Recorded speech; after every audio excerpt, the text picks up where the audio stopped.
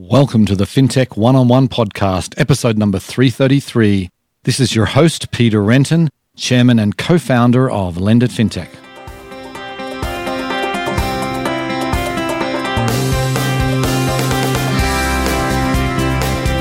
Before we start today's episode, I want to tell you about a new event from Lendit FinTech.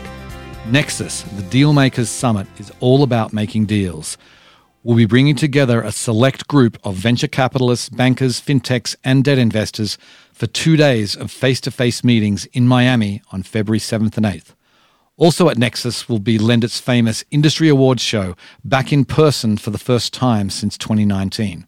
You can find out more about all our upcoming events at lendit.com. Today on the show, I'm delighted to welcome Phaedra Ellis-Lamkins. She is the CEO and co-founder of Promise.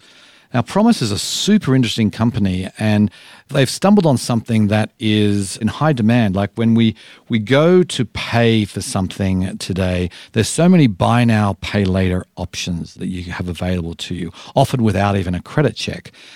But if you're dealing with a government agency or a utility, those flexible payment options are simply unavailable. And what Promise is trying to do is change that and make it so that it's just as easy to pay a retailer with all the different payment methods that they offer as it is to pay a government department, pay a utility. And the end users are often people who are really living paycheck to paycheck, who are struggling to pay the bills they need to live. And they've made it so it's super easy for these people.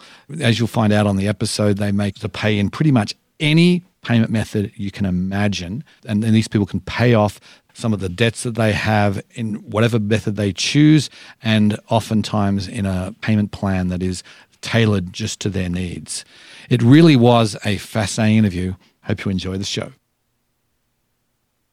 Welcome to the podcast, Phaedra. Thank you. Thank you for having me.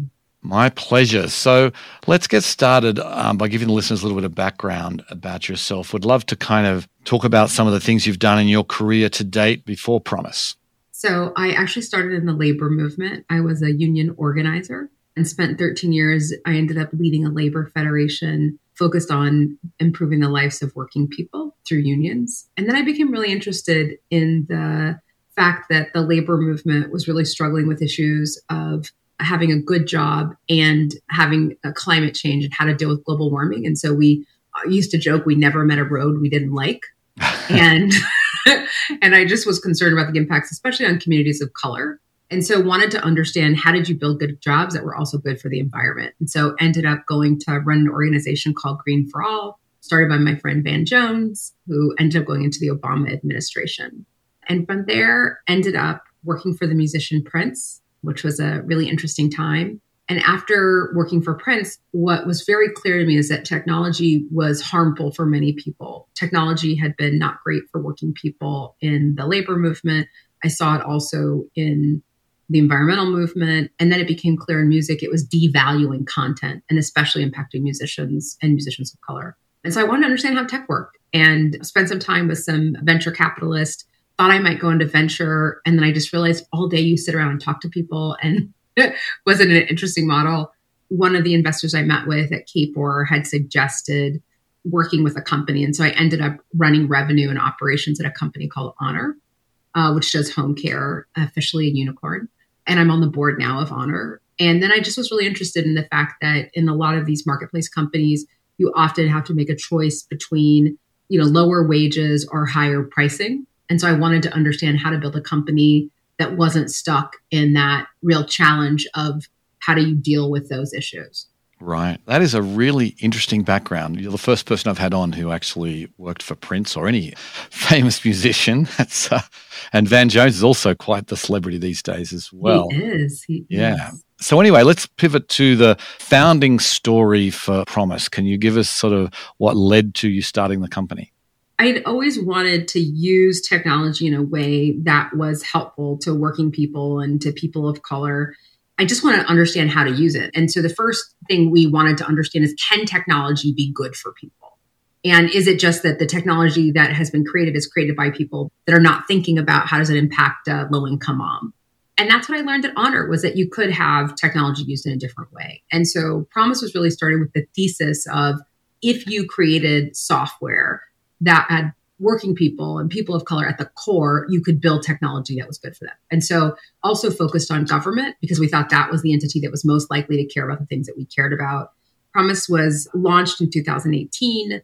We went through Y Combinator, co-founded it with a woman named Diana Frappier, who I'd worked with for 13 years. She's a lawyer by trade, a criminal defense lawyer. And so she was just very committed to issues around the criminal justice system. And we had also both loved people who had dealt with addiction and mental health issues. And so the criminal justice system seemed very important. So originally when we launched Promise, we were focused on reforming the bail system, working with governments to figure out how to deal with people on bail.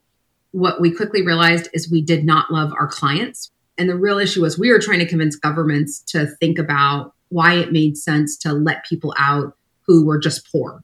And governments, unfortunately, people that were some of our clients, they got paid per person per day. And so if you're a sheriff running a jail and you get paid per person per day, your incentive is not to get people out as quickly as possible. Your incentive is to build a system that keeps people in. That's really how we started. We had some early success, decided that wasn't the right thing to do. And then we were really lucky. I went back to our investors. We had enough money where we could pay them back and said, hey, this isn't what I want to do. I'd just been on a trip in the South and met with some folks. And I just said, these can't be our clients. And our investors said, nope, keep the money. We believe in you. We want you to do what you think is important. We knew you never were going to do something that you thought was predatory. And the thing that struck me is I'd been in New Orleans and a couple other places, and we saw that people were going to jail for parking tickets and tickets in general. And that seemed insane that, people were in jail really because they couldn't afford to pay something. And so we started the company. We first went to government in a way that sometimes we only can do when you've been in tech for a while, with lack of hubris, and said, hey, we want to work with you and help figure out how you make payments work better for parking tickets. And they said, no, you yahoos, we are not working with you. And so we just said, cool, we're going to scrape your system and we'll pay the tickets and we'll have direct relationships with people to figure it out. Then they're like, okay, wait. And we had a 93% repayment rate, which was incredible considering we had no information about people. And so that's how really the business started, is thinking through how to make sure that people could do installment plans in the same way you do for a Peloton or anything else, that you could do it for government debt. When I first came across your company, it struck me that it's such a simple idea that, you can pay installments, particularly now in the buy now, pay later age that we live in. Everything can be paid in installments, except for things like government fines and that sort of thing. I could see the need is out there for sure. So why don't you tell us a little bit about what you offer, how it actually works, and the products you offer? If you think about our products in two ways, one, there are ways in which we do basically buy now, pay later, which is you're buying a government, a water bill, a child support payment. You're able to keep your electric on, your water on, so that it doesn't get shut off. The easiest way to think about it is an interest-free installment plan. And so our software manages the debt for a government entity. So in a place like Louisville Water, before we got there, they had a couple hundred people on payment plans, very low repayment rate. Now they have, I think the last thing I checked, we had 12,000 people in Louisville on payment plans or installment plans. And you might have a debt of $1,000. You either have to pay it off and get your water shut off, or you can put it onto an installment plan with us. And that $1,000 might get broken down into 10 monthly payments of $100. You really depend. And then it's managed by software largely, and continues to have above a 90% repayment rate. And so that's our first product, which is installment plans, interest-free installment plans for government. And what we provide for the government is we can now predict how much money we're going to actually get back, when it comes back, what cadence. So they have consistency, money they can count on, reliability. And so in a place like Louisville, for our clients, they stopped using collection agencies, which for us also feels good. I know. Yeah, it's great. And then there's a product we do, which is to provide aid. And because of COVID, there's a lot of money, especially coming from the federal government. And so what we've done is to do two things. One is automate the process of receiving aid. So it used to be you'd have to come into an office, you'd have to prove that you were poor, you'd have to have taxes. And what's insane about that system is no one's getting cash. It's just going towards your water bill as a credit. So the water company has an incentive to make it as easy as possible instead of as hard as possible. And so now you can self-attest, yes, I qualify. And we're able to give away millions and millions of dollars very quickly. And we are then able, with the delta, to put that into an installment plan. And so it's been very effective. So we do the easy to receive aid. We do our installment plans. And in some places now we do all payments because governments came to us and said, hey, it's so easy for you to do these installment plans. We like that you send text-based reminders, that you can take Venmo or Cash App. We want that for all payments, not just for people who are on installment plans.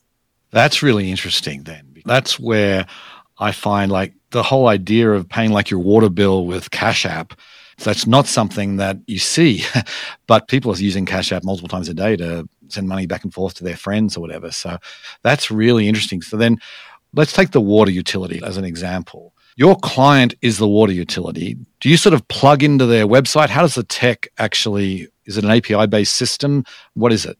Yeah, it depends on the client because in some places we have smaller clients like Marin County, California, versus we just won a RFI in Washington, D.C. as an example. The tech really depends on who we're working with. So in some places it's API. In some places it's sending over a flat file.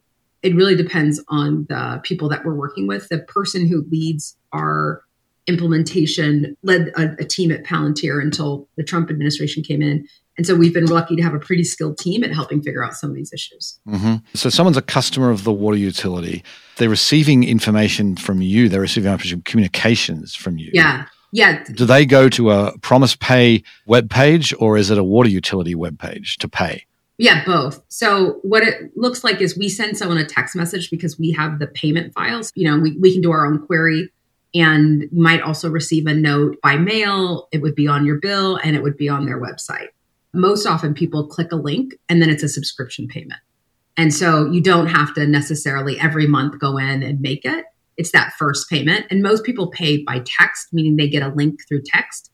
They click on the link and they enroll that way. But certainly some people go to our clients' websites or to our website, but most enrollment is done by text. Do you make all the payment methods imaginable available? Absolutely. So what about cash? Can people pay by cash? They can. The thing we've learned, though, is that as we get better at data, we start to learn about the cadence of cash, right? So for example, if you make cash on payment 1, we know you're most likely to fail in repayment. And so that means that if you're doing cash, it means you need a different type of responsiveness and support in the payment plan. So the thing we want to do is to encourage, that's why I think apps are so critical for non-cash payments. And I think it's because it takes the most amount of work. Even if we make it easy where you can walk into a 7-Eleven or walk into some other local grocery store or walk into the government, it still tends to be the payment that's most likely to fail. Interesting. I'm curious to know that you said they went from like a very low repayment rate to a very high repayment rate when you came in. What do you attribute that to? Is it like, you have an empathetic approach, I imagine? How do you do that? It's so interesting. So we hired this chief data evangelist from Looker. And the reason is because we wanted to make sure we had a really strong data team that could understand these things. Originally, our thesis was people pay us back at high rates because they think we're the government. But what we discovered is people pay us back much more than they pay back the government directly. Then I think our thesis was, it's because we are kind. And the reality is we assume that you don't want your water shut off. We assume you don't want to go to jail.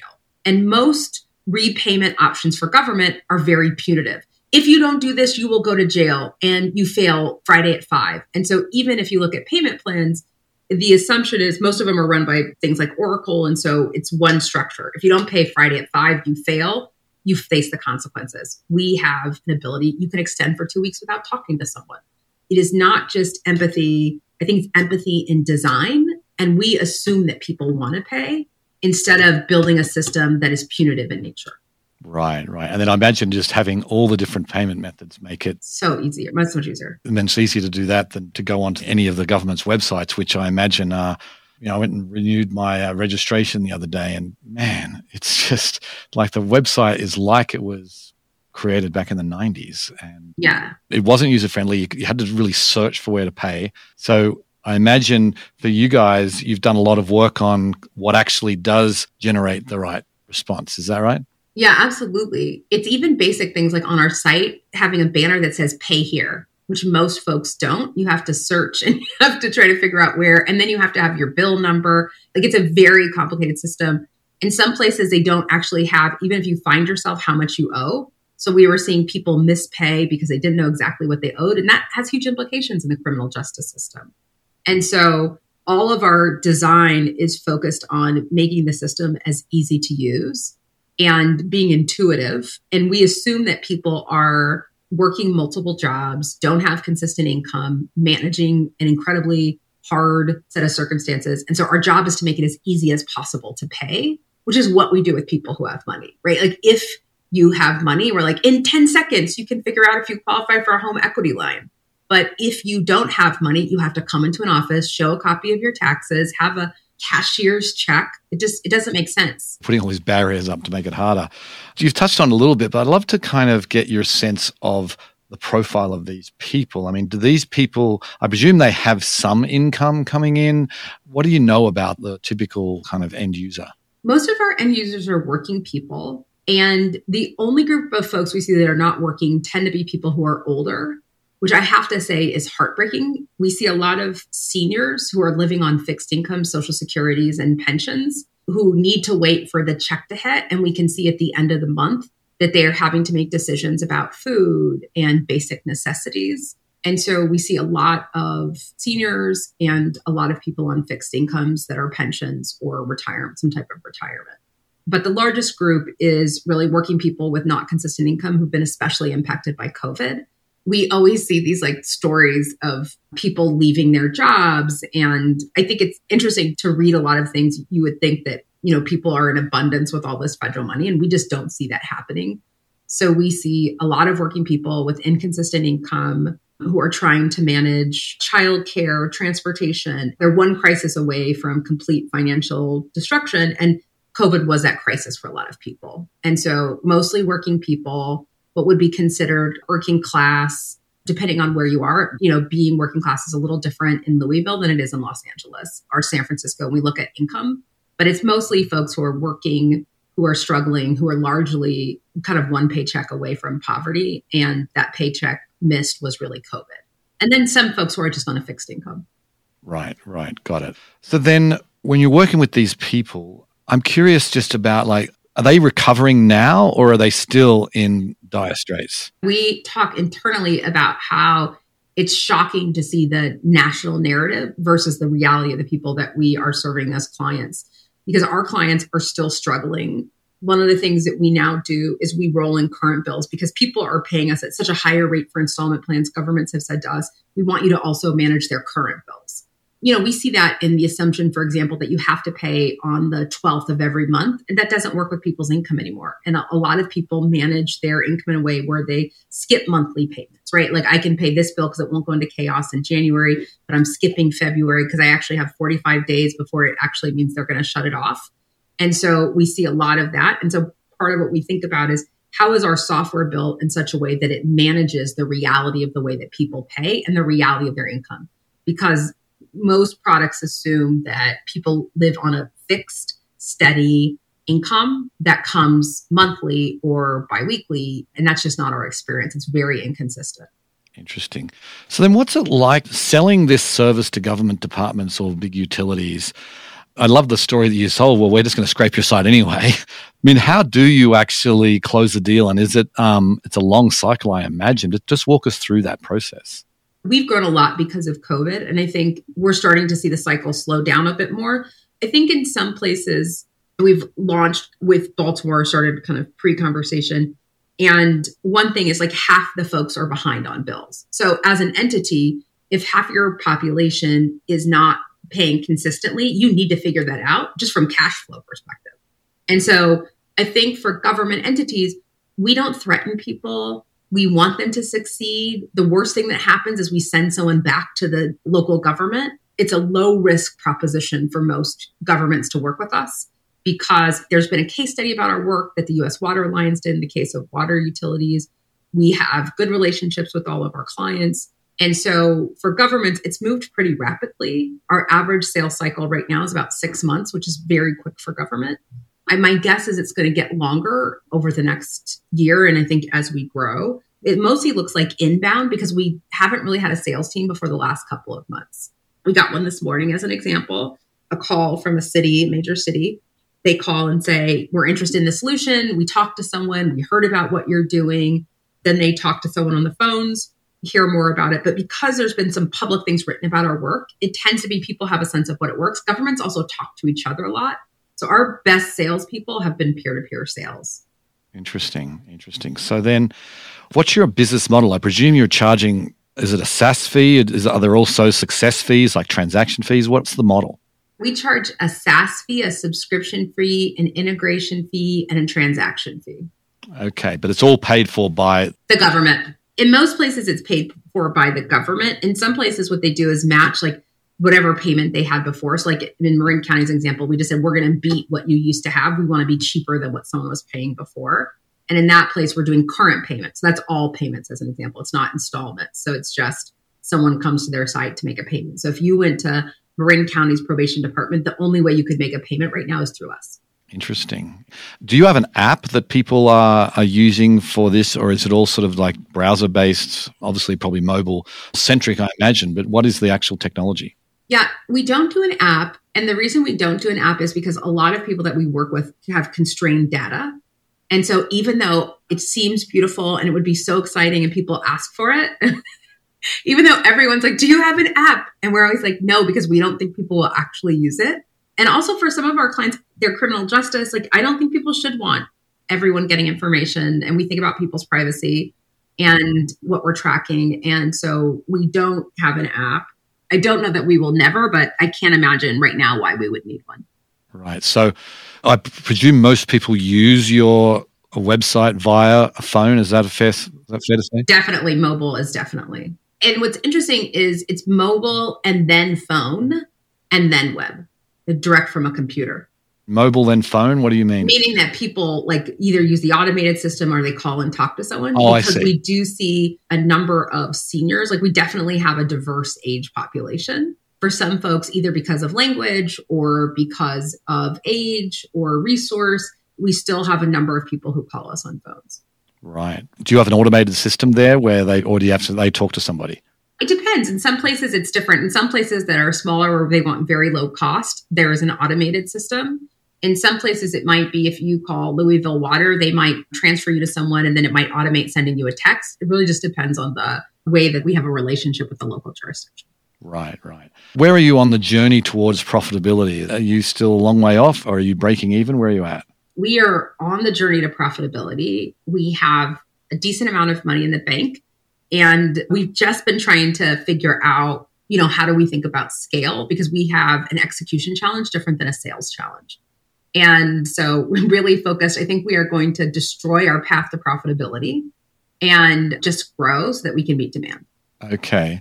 So can you give us a sense of the scale you're at? Like how many people on the team today?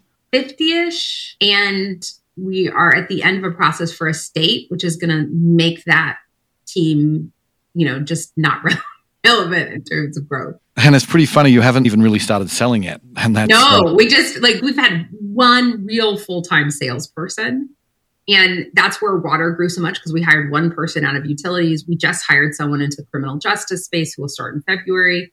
And so considering if you think about the fact that Buffalo has been passed and, our clients are in Virginia and Richmond and Alexandria, San Francisco, Alameda, Marin, Los Angeles, Long Beach, considering we don't have a large, sales team, it's been incredible, especially because it's government. Right. So then tell us about your investors. Like you obviously have a good relationship with your investors when you went to them and said, we don't want to do this anymore. We're going to pivot over to something else. But just maybe talk about what they're providing you beyond just the capital. We've actually not really been to the market except for Sweat Equity and Howard Schultz. All of our investors have been with us since the seed. And so that I feel very, very lucky that way. First round led our seed, Bill Trenchard, who I adore, and Mitch Kapor, and Rock Nation participated, Y Combinator, Michael Seibel, both personally and through YC, and 8VC, and Village, now XYZ through Ross Fubini, who's really great, and then Sweat Equity now and Howard Schultz. We feel really lucky that we've had investors, you're right, that when I called them, I'm like, I don't want to do this anymore. They were like, we get it. We always knew who you were, no question. We don't want our money back. Go figure it out. And I also think they've been patient I mean, I guess it's not that patient. 2018, it feels like 100 years, but it's 3 years. Right. It feels like 1,000 years. But I think having patient capital when you are looking to solve large world problems is important. And people who had the capacity to be able to say, I was like, I think we're doing this wrong and I don't want to work with these people and I don't like this stuff, that could respond. And it's part of why we've never been to the market, because I have a huge amount of respect for the investors we have, and they've created a lot of space to think about these. And not all investors, I mean, most investors would say, hey, we want you to loan people money, as an example, right? Like that clearly is a market we could get into, predatory lending. And the fact that we're like, nope, and we don't even want people to really have to pay transaction fees because we think that is actually not great and regressive. And as we think about these things, I think it's different for a company to think about those things. I believe a for-profit company can only scale in the way that we want. But I think the decisions we've made as a company are long-term decisions, not short-term decisions. And having investors who understand that and believe in our vision has been really, really important. And so, we will probably continue to stay with our current because they've just continued to increase their investment in the company. Okay, interesting. So I want to switch gears a little bit and talk about diversity. I mean, you're a woman of color, you're a fintech CEO. Yeah. There's not that many people out there like you. What's been your experience? I mean, it sounds like you've got good relationships with investors, but just talking to government departments, I mean, how are you feeling like, is the world changing? And what more can be done to make more people of color really bring them into the fintech space? One, I was really lucky that I was at a company that had good investors at Honor and an incredible founder and Seth Sternberg, who created the space for me to win. And I think because I ran revenue, it made it much easier to raise. So I just want to say, I know I had an unusual experience. I had no tech experience. I went to Cal State Northridge. I didn't know anyone who went to Stanford. I never heard people talk about their colleges as though that was a big thing. I was like, wait, weirdos. It just seems so bizarre for adults to talk about where they went to college. But I think I had an unusual experience. And then I went into probably a tier A startup. And then I was an exec. And then I did well. And so that put me in a space, I think, that most people don't have. And I just want to, realize how lucky that is. And so having Honor raise 20 million as a seed. So when I went to raise, and I was obviously part of the team raising as we continue to grow, when I raised, I was like, what do you mean a $20 million valuation? You've insulted me. That's disgusting, even though I have nothing and no team, because my only model was Honor. And so I just didn't know different. And so one, I had relationships with investors. Two, my only sense of how fundraising is supposed to go was from Honor, where people were inbound. So I was like, this is how it's supposed to operate. So I think one, having that context was really important. I don't see a lot of Black, brown founders, and especially Black. And part of it is because the systems are so awful. And venture is just not one. A lot of the models I see are predatory because there aren't a lot of people who are coming from, communities of color or poor communities where they are thinking about solutions that way. So one of the reasons we don't go to the market also is because I feel like every investor is going to ask me, you should start lending people money. And you would have incredible, and I'm just like, no, I'm not lending people 36% interest, which is the only way you could figure it out to make money. But that is the model. And then I just don't think that the venture has yet recognized people's brilliance that doesn't look like their own. And so it's a lot of pattern recognition. And I definitely haven't found my community in fintech. I don't talk to a lot of other CEOs in fintech. I don't know what's going on. I think of it as financial services and as keeping people out of poverty and helping people manage their lives. Look, we've raised $50 million. We have clients. We're, building successfully. We have a lot of money in the bank. Those are the signs that would be success. I literally couldn't tell you. I haven't been to a fintech conference. I don't know that anyone knows we exist. And so I would say, even I think as we kind of by traditional standards have been successful, I have no idea about what happens in fintech.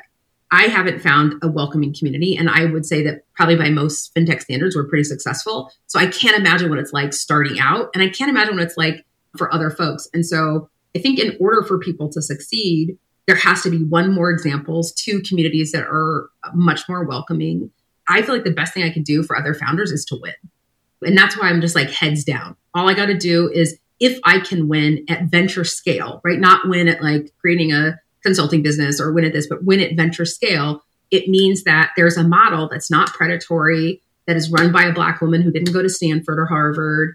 And then people will say, oh, the pattern can look different. I want to win so that people say we built a company that built legacy wealth, not just like did good. And so I try to be really purposeful also about like venture returns and what does that mean and what does that look like? Interesting. Well, of course, you did actually speak at our virtual event earlier this year. So you have been to a virtual conference. We really hope that you'll come to one of our in-person conferences in the near future. You're certainly welcome. But anyway, last question. What are you working on now? What's on tap for next year for Promise? Growth. growth. That's all I'm thinking about is growth. You know, we want to be at a certain ARR next year. And so I just want to grow. Okay. Well, we'll leave it there. Phaedra, thank you so much for coming on the show. It was really a fascinating conversation. Really enjoyed it. Thank you for having me. Okay. See ya. You know, I love talking to fintech founders who have, taken an idea that is, not relatively common, but really built it into this use case that is unique.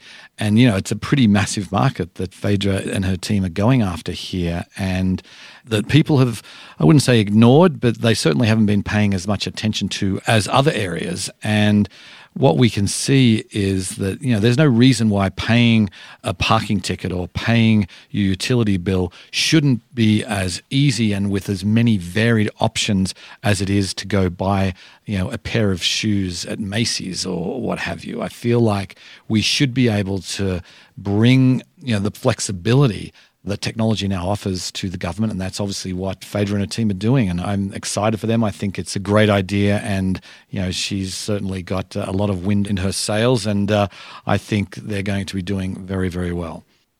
Anyway, on that note, I will sign off. I very much appreciate you listening, and I'll catch you next time. Bye. Before we go, I want to remind you about a new event from Lend It Fintech. Nexus, the Dealmakers Summit, is all about making deals. We'll be bringing together a select group of venture capitalists, bankers, fintechs, and debt investors for 2 days of face-to-face meetings in Miami on February 7th and 8th. Also at Nexus will be Lend It's famous Industry Awards show, back in person for the first time since 2019. You can find out more about all our upcoming events at lendit.com.